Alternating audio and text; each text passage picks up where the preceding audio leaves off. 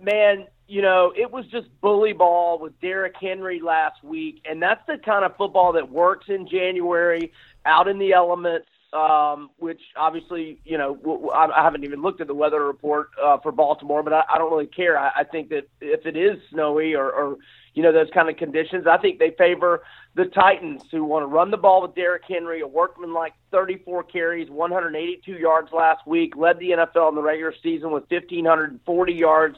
I can't say enough about Ryan Tannehill. 8-3 in his 11 starts. In the last 8, he has a 16-2 TDI&T ratio. He goes into Foxborough. He plays better than Tom Brady and the Patriots, although I don't put it all on Brady by any means. Now, rookie wide receiver A.J. Brown was quiet last weekend, but he made a lot of big plays down the stretch in the regular season. Look for him to be more of a factor this week. Now, look, obviously there's nothing bad to say about Baltimore. 12-game winning streak, 9-1 against the spread in the last 10. I just think this is a very rich number for a hot team that can run the football with Derrick Henry, so I like Titans plus 10. Titans 6-2 against the spread, favorite or underdog the last 8 games.